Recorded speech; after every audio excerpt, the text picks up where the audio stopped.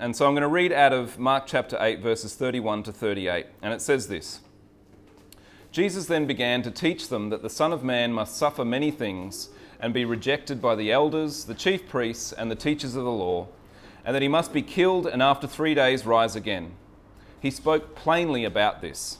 And Peter took him aside and began to rebuke him. But when Jesus turned and looked at his disciples, he rebuked Peter. "Get behind me, Satan," he said.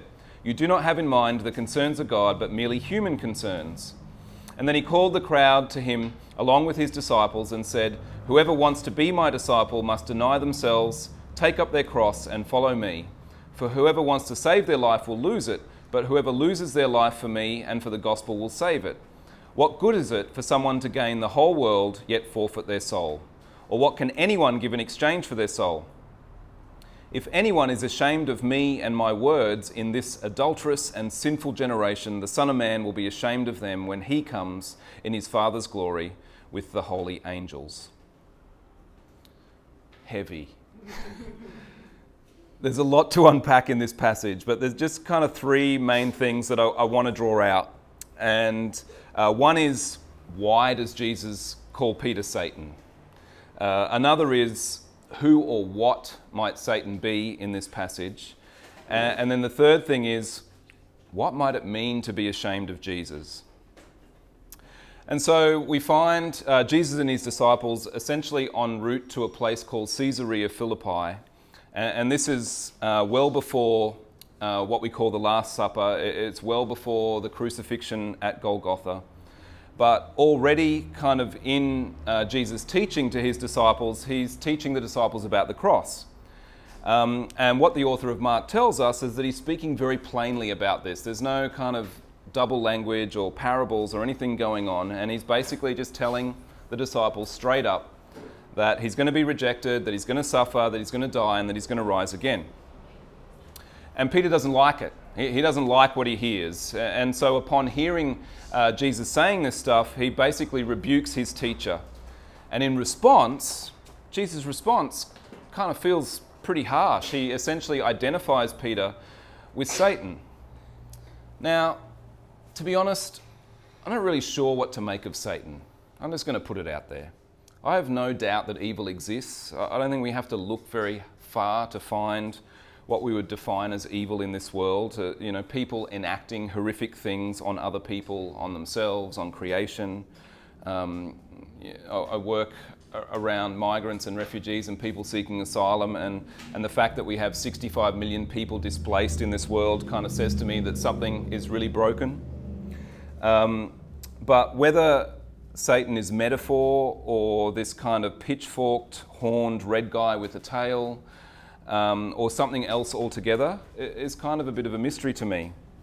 And so I kind of consider the question, well, why does Jesus call Peter Satan? Peter is clearly flawed. He's one of the most flawed characters in Scripture, but I kind of think, well, aren't we all?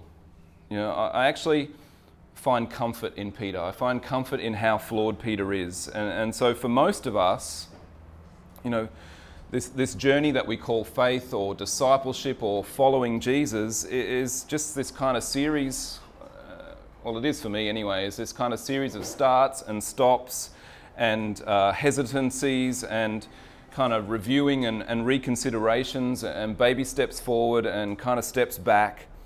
And so wonderful, flawed Peter kind of symbolizes the struggle to follow Jesus on his terms rather than kind of my own.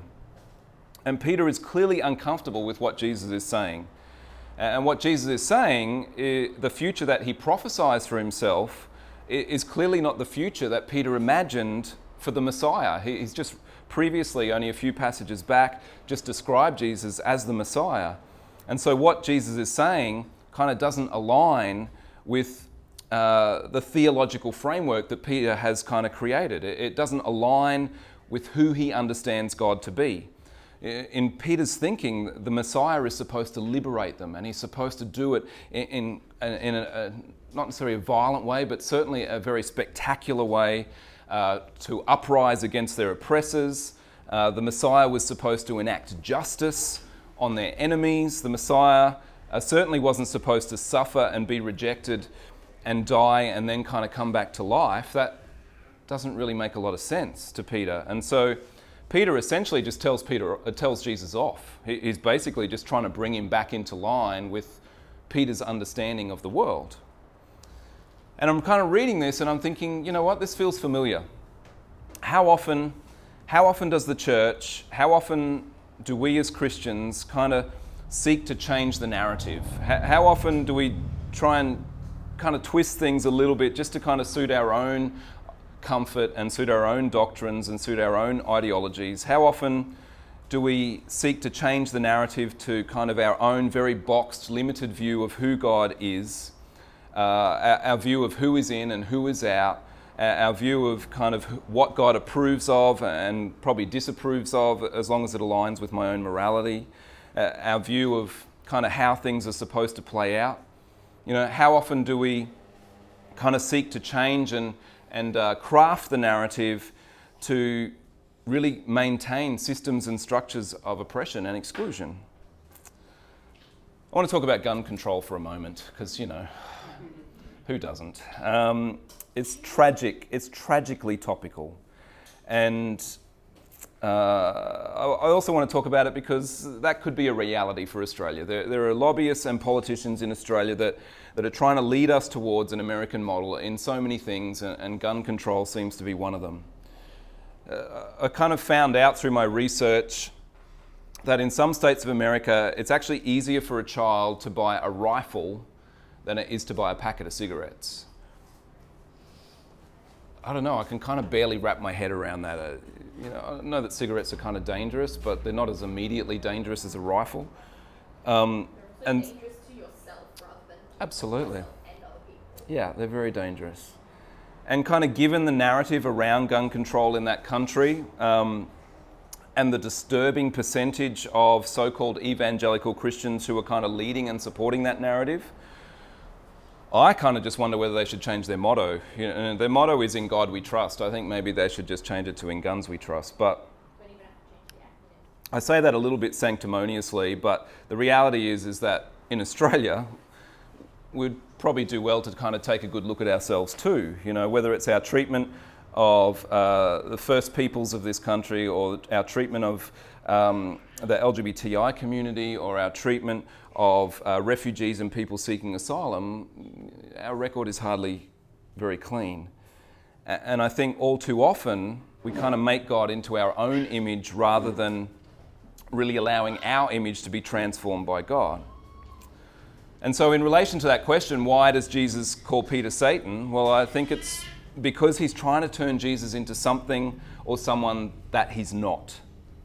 As I said, I don't really know who or what Satan is, but Jesus' strong words to Peter kind of makes one thing clear, that whether Satan is a sentient evil being or not, whether there's a pitchfork or not, Satan is kind of that which prevents us from seeing Jesus for who he is and kind of how he calls us to live our lives.